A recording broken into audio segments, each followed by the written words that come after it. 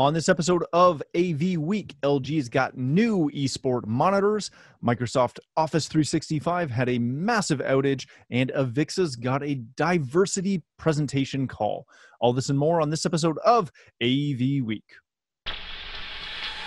The network for the AV industry. What are you listening to? This is AV. This is AV Nation. This is AV Nation. This is AV Week, episode 476, Sharing Their Stories. Support for AV Nation is brought to you by Extron, industry-leading technology backed by world-class support. And by Peerless AV, driving technology through innovation.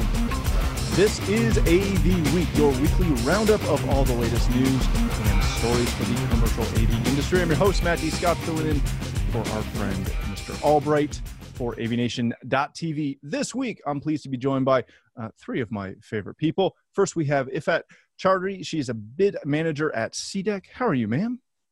I'm really well. Thank you very much for having me on board this week. I'm so glad you're here. We chat a lot on Twitter, but I don't think we've run into each other directly yet. So I'm really happy you're here. Then we have Mr. Brock McGinnis. He is the principal at Evitas. How are you, sir? Very well, and happy to be here with you, Matt. It's a nice change. We can tell Tim that. We'll go with nice change, not a better change or a more appropriate change. Just a nice change. It's a nice change. I hope he listens to this so he hears it, but he fired. Doesn't. Yeah, of course, every day. That is my good friend Chrissy Spurlock. She is an AV specialist. How you doing, Chrissy? Doing good. Excited to be here. I am so glad everyone is here. Let's kick this story off. This show off with a story that comes to us from AV Network. LG has unveiled some gaming monitors for esports. It's a commercial version of their LG Ultra Gear series, which is the #1 ranked gaming monitor in the consumer market. I wanted to start with you on this. Esports has been a huge buzzword for quite a while. The last couple of years, you're seeing universities get into it. You're seeing, obviously, LG playing heavily into that vein. Where does esports fit into the pro AV space, into the commercial AV space? Is it just the arenas and kind of the educational teams that have gone after esports, or is there a broader, more involved sector there? I think we're seeing a change this year across so much pro AV, especially where people are at home and actually want to have the same experience because they can't get out to those venues. And certainly in the UK, we're seeing, in terms of gaming monitors, I haven't seen the LG actually, but I have two children who are teenagers and absolutely love gaming. And they want to know that they've got the best monitors and have that best experience. So I actually can see that where pro AV, it has been successful. I think it's the home market that's going to see more of it because people have got more time to engage and they want to have that quality of experience. And I can actually, all the kids in our family they spend about 6-7 hours every evening. The rest of us are asleep. They go to bed as I get up, and that's across cousins and all ages. And they are all gaming at home all night. So it's kind of, it's brought that experience. It's made it more accessible. So it'll be interesting to see the price points for where LG are going. And, but certainly, I think that's where they're going here, certainly. Very good. Brock, I know from kind of some previous conversations that you and I have had that you've been heavily involved in esports over the last couple of years. When these first started in the kind of arena setting, it was rent out your local up here Cineplex, theater for a birthday party, and you can play Xbox or PS4 or 3 at the time on the big screen. That's kind of changed dramatically, I would assume. How do people have to approach this differently when they start talking about the arena space for esports? Well, it doesn't matter if an arena is 20,000 seats or 2,000 seats or a cinema auditorium. You're talking about multiple audiences. There's an in-person audience and there's an online audience, and there's also a future audience because these are recorded to be played back on demand. Technically, you're dealing with home technology, which is the gaming console itself. You're marrying that in with audiovisual technology, which is taking all those images and putting them on big screens within the venue, and mixing that with player microphones, with commentator microphones, and then on top of that, you're adding a layer of broadcast technology because you're switching multiple cameras, multiple audio input sources. You're doing it at 59.9. You're not doing it at 60 hertz, and Chrissy can probably talk to that technical element better than I can. We built our first 26 auditoria in 24 different cinemas. Permanently installed systems that would accommodate 12 gamers. And they were having, the particular cinema company was having monthly $50,000 prize pool tournaments. If you won regionally or locally, you got to go regional. If you won regionally, you got to go nationally. And I'm not sure if there wasn't at one point a $1 million prize, and some of it was first-person shooter games, and some of it was actually esports. Mm-hmm. They were playing Madden this and FIFA that, and from a technical perspective, early in the evolution of it, it was fascinating because you had amateur users, you had occasional operators, which is not necessarily professionals that did this. Unlike the shows in the arenas where you're bringing in a broadcast crew, mm-hmm. You're bringing in an AV crew, you're bringing in a lighting crew. It's a spectacular event. But in the cinemas, you have some folks that are kind of hired for the event locally. They're different ones. The systems have to be easy to operate. They have to be bulletproof. And they all have to be in sync because there's a big image behind the players. The players are up on a stage, and this was one of the first technical things that came across. And Chrissy is smiling. I should let you start talking about this, but the frame on that cinema screen had to be exactly the same frame that is on the player monitor because it is being reflected in the player monitor, and you cannot distract these people. As Ifat said, her family are amateurs. These are professionals. They're playing all day, every day, have reflexes the likes of which I've never seen. Poor personal hygiene for the most part, but that's okay. Was your question, where does AV fit in this? Sure. Many of us call ourselves integrators. And this was one of the greatest integration tasks we ever took on. Consumer technology, AV technology, broadcast technology. Oh, and I forgot. This was in a cinema auditorium, or 26 of them, being broadcast over cinema sound and video, which is a whole different world.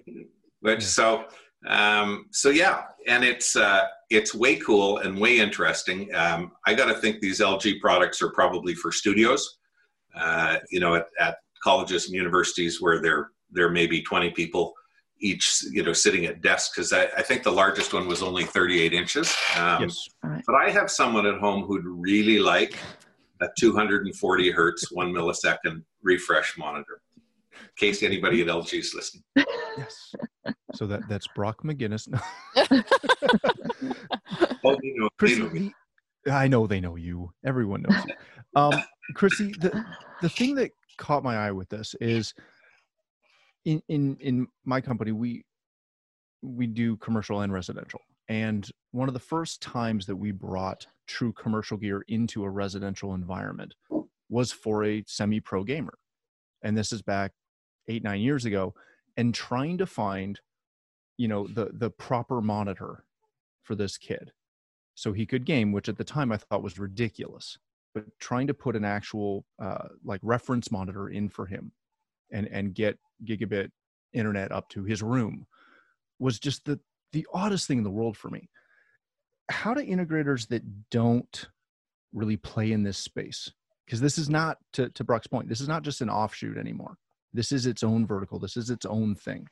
How do integrators that aren't used to having to deal with 1 millisecond refresh rates get into this and get the knowledge skill required to actually pull this off properly?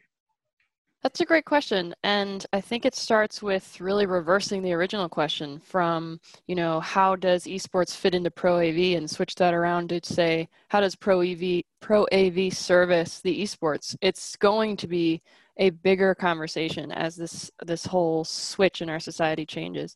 I think the first thing, though, is research. To your point, I actually still struggle to this day, being in my old niche of really high-end stadium installs.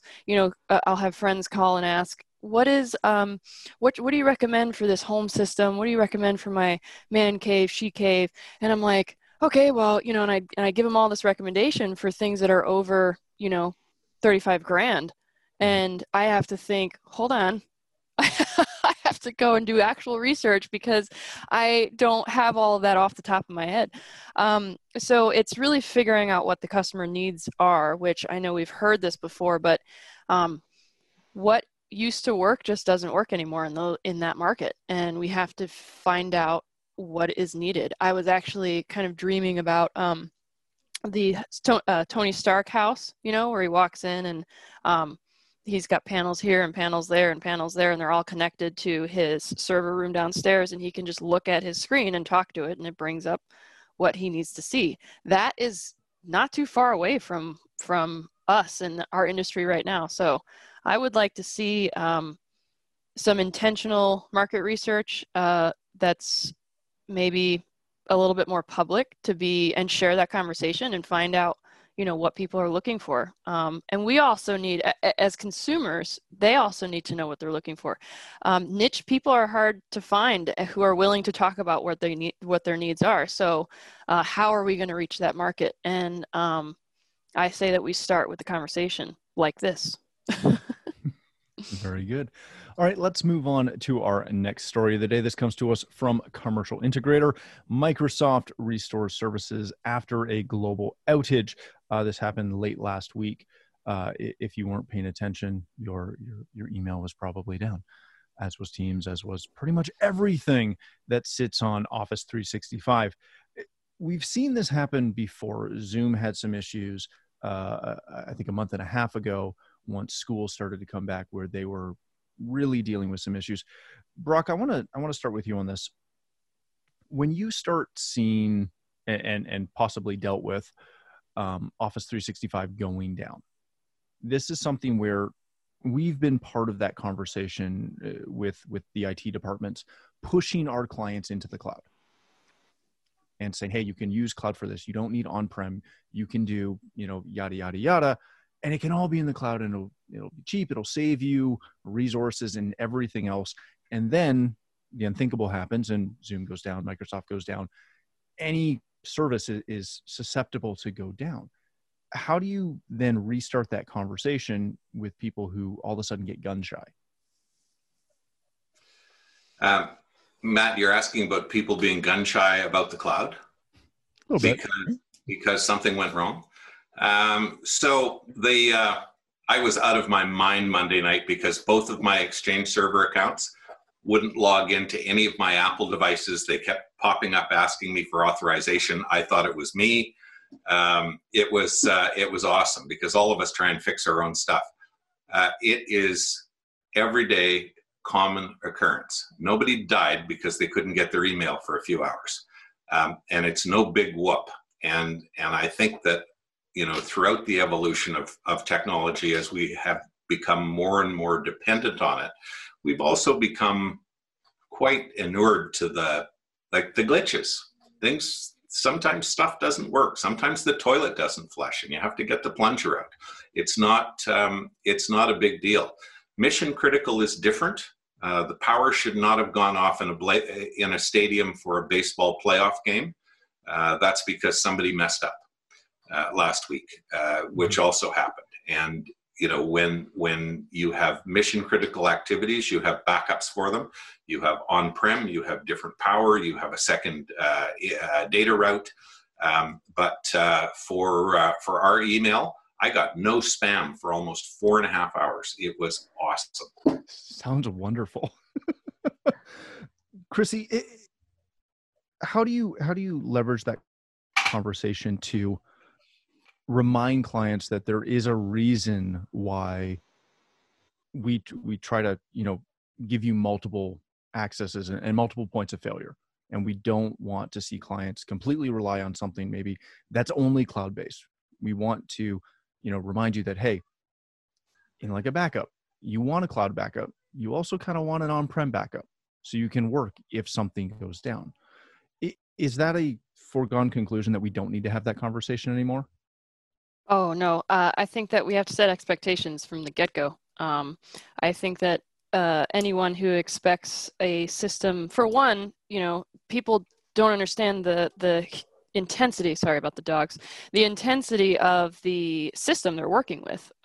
These companies have massive space with servers to deal with this type of service. So the fact that it goes down once in a while, it needs to be an expectation that people have. I still have family members who don't back up their computers. They don't have an outside source of keeping their things that they use day to day than their actual single unit.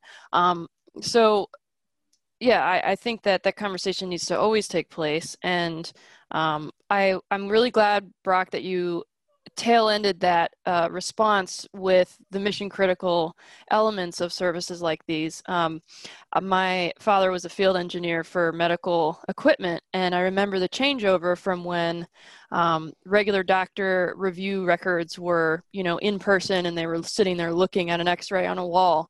And then he got involved with the PAC systems. And so doctors were now able to view medical records from home on secure servers. And that's mission critical because people's lives are attached to that type of work. So I don't think that it should just be for mission critical, conversation just for mission critical events. For me, if currently in my search for employment, if my email goes down, it's not the end of the world, but I do have a lot of my, resumes and reels and all the stuff that I have up in my cloud, but I also have it all. I literally have it right here on this hard drive as well. But that's just me, that's my expectation. So yeah, I definitely think it's still important to have that type of conversation ahead of time. Yeah, very good. How do you set that proper expectation with your client? If they're, fully bought into Teams, for example, or Zoom or any other, cloud-based service, heck, IP cloud phones, how do you set that expectation properly to your client that, hey, we as the integrator, we're setting this up in the best case scenario. You're completely in the cloud because you want to be, and there are things beyond our control. How do you set that conversation properly? There are a few things. I think certainly one element when things were moving towards fully cloud, we have, you've probably heard people refer to GDPR and that whole data protection argument, and there was so much resistance because people were nervous about the kind of information that was going to be in the cloud and who could access it and how secure. And there's still there is still, I think, a pretty decent proportion of people who feel that having something on a hard drive somewhere, even if it's then backed up in another city by some other hosting company or whatever, that is going to be more secure, and that their data is going to be less prone to being hacked. So, I've heard a lot of arguments around that. and can see both sides of it. I suffered, not mission critical, nothing like you described, Chrissy, but my work is deadline driven. So if we don't hit a deadline and we upload our tenders on a portal, the portal will close at that time. If you can't access and it goes down, which it did this week, and you can't get hold of the client and explain that, which I had to do this week for the first time actually in a long time, you're in a bit of a hard position, because as an integrator, you want to inspire your end users, your customers, that you have a robust system in place and that our information is secure. But if ours is falling down, you're then kind of struggling to impart that to a customer. They're thinking, well, hang on, I would feel that if I was a customer. So you're absolutely right. It is about finding the right solution for that customer. A lot of our customers are education based, so they have different rules around where they hold their data and how it's stored and how it's protected, and the different layers to that. But I think there's still a confidence issue, and actually having a backup. We used to have a hard drive, and I remember it was somebody's job in the office to actually take the backup home. Yep. I'm showing my age. And Brock, you might remember Bill and Ben, the flower pot men. So our two hard disks were called Bill and Ben, and one was put in to do the backup for that day, and the one for the day, the live one, was taken home off-site. Off-site. Were these mechanical tape drives? They were. And so, we've come a long way from that kind of panic of, oh my God, we've got to take it off site, because if there's a fire, that's it. The business will close. So we've come a long way, but I think, in terms of confidence and actually assurance, when something like this happened, and it happened on a global, I mean, Teams for me this week has been absolutely chaos. It was dropping. I think I counted 5 times in 2 minutes. It would just drop out. Mm-hmm. And I had to hardwire in, because it just wasn't working. It wasn't stable, and I couldn't work like that. It just wasn't an option. So, if you lose something at the point where you're about to submit a tender, for me, that's mission critical. Yeah. That affects our bottom line, because if we're not in the game, we're not. That's income for us. Gosh, I used to love tape drives. Yeah. So we've come a long way. Just to comment on that, so there's a backup for that too, Effat. I submitted a tender on behalf of a client this week that was due Tuesday noon, and I submitted it at 4:00 Monday afternoon. That's the backup. That is the backup, is that I have learned in mission critical, you need a belt, you need suspenders, you need duct tape, and you've always got this plan. But I tell you what, Brock, this week we were aware of the issue hours before the deadline. So I alerted the customer and said, look, everything might be fine by the time the deadline comes around. We're ready to go now, but we can't do it. So sometimes if the outage happened on Monday at 4, you would have, it would have been the same. So it happens, and you're absolutely right. No one died. It's, but it's about trying to keep those communication channels open as well. Very good. All right, let's hit our last story of the day. This comes to us from Sound and Communications.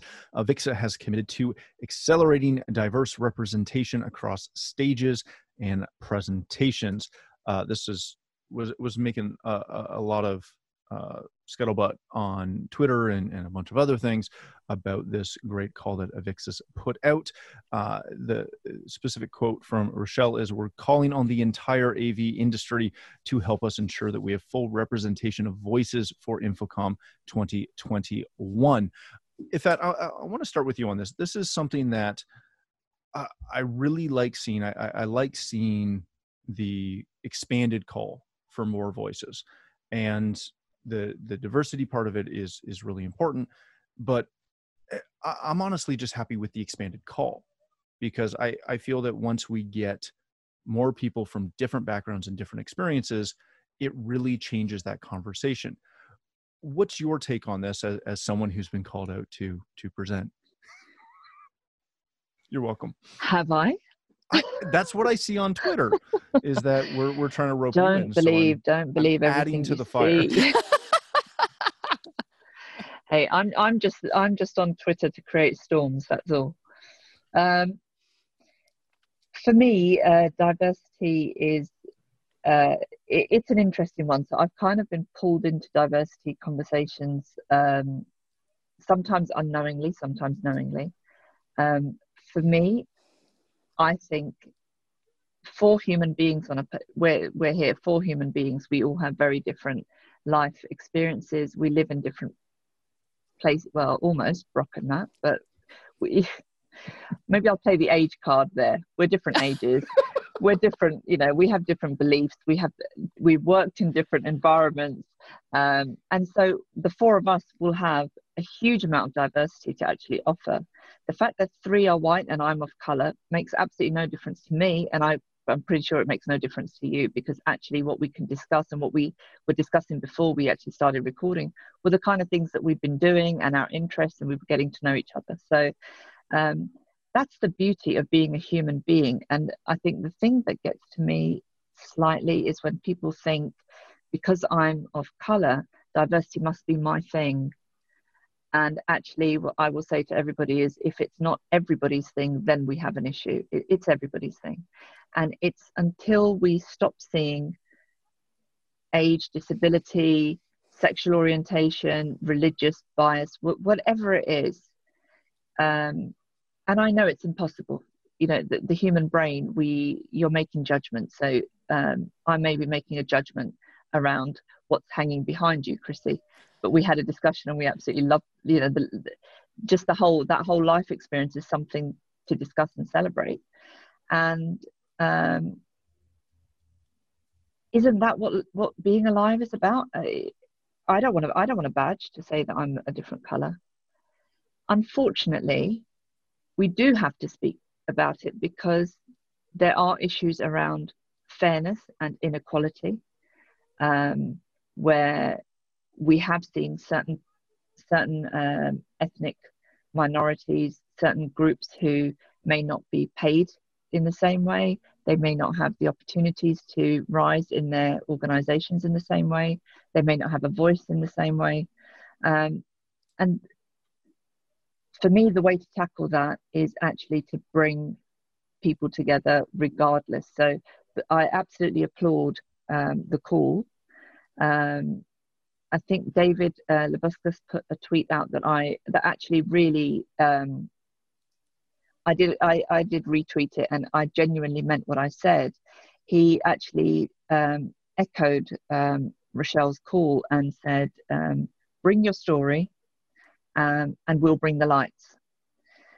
And to me, and I think I said something along the lines of that was the nicest hand-holding moment, where somebody's actually saying, I'm going to put my hand out and hold your hand and take you, because there are stories of discrimination that need to be shared. And until people are comfortable that to share those stories, to challenge those mindsets, I guess, that's why we have the issue, and that's why it is a positive, it is a good thing.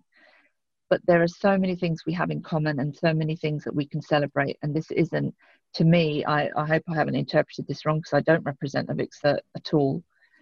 But to me, my interpretation was, this is a call for anybody to participate. It's not necessarily a call for people who feel diverse. We're all diverse. Until I don't have a pulse, I will be diverse, and so will everybody else. So, we all have our experiences. So I'll get off my soapbox and let someone else speak. Sorry. Keep going. You got this. And on that note, Yeah, right. And it's a wrap. It's a wrap. Brock, let me come to you next. One of the things that I kind of pulled out of this, and specifically out of the tweet that Ifat was referencing from Dave Lebuscus, was the side of, come and we'll bring the lights. And it brought me to kind of the rising tide raises all ships, and the number of people that are willing to kind of put out a hand and pull someone along. And you're kind of one of those people who I've seen do countless times that. Heck, you've done it with me, where it's, hey, let me come with me. Let's go meet this group of people over here. And I think that's a really big aspect of this, is a lot of us know a lot of people that have some really good opinions and some really good history and background. And it takes sometimes someone to draw them along. Am I reading that wrong? No. So I think that was actually very eloquently put, Matt. I'm the problem, right? So I come from the generation that's the problem. I come from the sex that's the problem. I come from the gender perspective that's the problem. This desire to diversify or add diversity. I'm the one that's being. I'm the one that there are too many of. However, I think Avixa has come a long way already. I'm really pleased. There was once upon a time when everybody at the meeting looked like me, and now that's not the case at all. But there's a fence that we need to jump over yet. There's a huge difference between diversity and inclusion. And inclusion is taking somebody's hand and helping them across the fence, or going to their side of the fence and being with them there. We cannot stand here as an industry and say, we have open doors, please come in, because that doesn't work. Nobody likes to go where people are different than they are. It's intimidating and it's not natural. So we have to find people and actively, intentionally include them in in our industry, which is also their industry. And I'm hoping that Avixa kind of casting a spotlight on this and saying, hey, we're going to do a really better job of making sure that we include everybody and every perspective. And it's a little different than what you said, Ifat, because nobody wants to be a token. Nobody wants to be identified. I mean, gosh, you're not your surname. You're not the color of your skin. You're not your religion. You're you.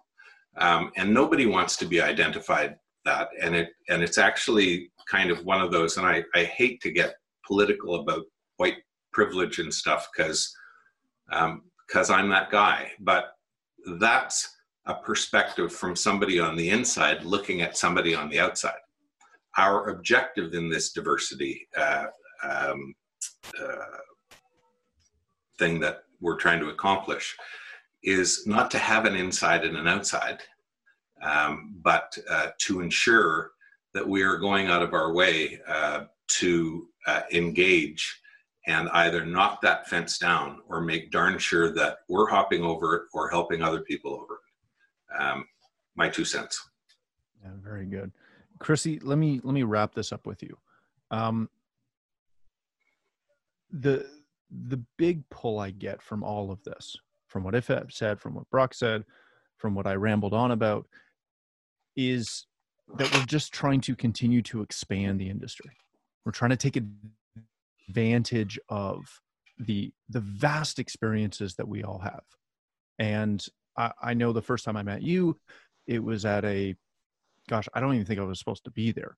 But it was a bunch was it of the women trainers. in AV? No, I was at that one too, though.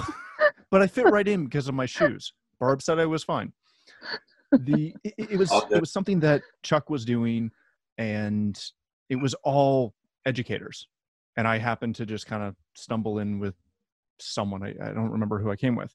And you and I ended up kind of sitting together and chatting about something. And I don't remember what it was, but it was just it was one of those moments where I was sitting kind of off to myself because I didn't know anybody other than Chuck and probably Jeremy. And you came over and we chatted and we had a great conversation and everybody went on with the day. But to me, this is all just about expanding that and expanding the voices that are heard. What's the next step beyond that? Is there a next step beyond that? Well, you nailed it on the head, and so did Brock about the inclusion word. I think diversity has unfortunately turned into a buzzword. So there's these like tick marks that everybody thinks that they have to check off in order to be diverse. And it starts with a mindset, you know. In teaching, one of my favorite things is to make sure that everybody in the class and in the room everywhere feels that they have a voice in what they're saying. And if they don't, you know, if I have a student who's quiet, I kind of figure out how to get them to talk. Like, hey, you've been here, you've had this experience, tell me more about whatever. So that's really key for what we're trying to do here. The next step, you know, it's hard because this is going to be a slow moving growth, slow moving train. We're asking people to step out of their comfort zones willingly. That's tough enough. But I think Avixa's approach will pay off over time for sure. I do think that we have to take an individual perspective change. And that's really the next step. It's kind of the first step, and the next step is, thank you for putting this initiative forward, but how am I going to pull that into my personal experiences and include others? For instance, I'm not really keen on VR and AR. VR gives me a headache. However, it's a really important technology to be aware of. And I need to reach out myself and talk to my friends or people I don't even know and say, hey, you work in VR, you work in this world, tell me about it. Tell me why I should care about it, and get that conversation started. And then this idea of bringing the lights, giving a stage. I would love it if, you know, we did like biographies of people, short little stories, how they got in the industry, and post them somewhere on cards and just see what it's about. I love getting asked that question because I originally was going to be in broadcast TV. How the earth did I get into Pro AV? Who knows? And it's just extending that time of allowing everyone to share their story. And the other thought that just came was training people to bring that story to a lesson. Like, for instance, I started out in broadcast TV, right? How did I get into Pro AV? There's a lesson there. There's a lesson in stepping out and learning a new technology. There's a lesson in the conversation we were having about the cloud. You know, there's lots of things to learn there. And again, if people aren't naturally inclusive or they're not naturally interested in learning, that's going to be a feat. But yeah, I would say that's kind of a short version of my thoughts on that. That's fantastic. All right, ladies and gentlemen, we're going to leave it there as I've run way over time, and you can blame Tim. But that's what happens when he puts me in charge. All right, Ifat, thank you so much for joining us. If people want to connect with you, learn more about CDIC, where can they do that? They can find me on Twitter at IFSI, IFSI. I'm normally in the middle of a treat stall. And the company is CDEC, that's cdec.co.uk. We're based just outside London. Excellent. Thank you again. Mr. McGinnis, thank you for joining us as well. If people want to connect with you, learn more about Avitas, where can they do that? I'm Brock at avitas.com, and Avitas is AVITAAS. Some letters you may recognize. And you'll find me on Twitter, Brock McGinnis, quite regularly trolling along with Ifat there. See, I was going to say pontificating, but trolling works too. I did enough pontificating today. This was a very philosophical episode, Matt. I like to get into deep thoughts. Yeah. Chrissy, thank you so much for joining us as well. If people want to connect with you, where can they do that? AV Teach 101, Twitter or Facebook, and hashtag Where is Carl? Yeah, where's Carl? I love the where's Carl. Thank you again, everyone, for joining. There's Carl. Thank you again, everyone, for joining us. Hopefully you didn't hear too much of the Paw Patrol from my kids in the other room. If you'd like to connect with me, you can find me on Twitter at Matt D. Scott, usually chirping at Tim or random other people, Kev Talbert specifically over his tight pants. But more importantly, please visit avnation.tv, where you'll find this show as well as a wide variety of the other shows with all the verticals that we cover. When you visit the website, please take a moment to check out our supporters. We are extremely thankful for their support and ask that you check them out as well. Thanks again for watching. That's all the time we have for this episode of AV Week.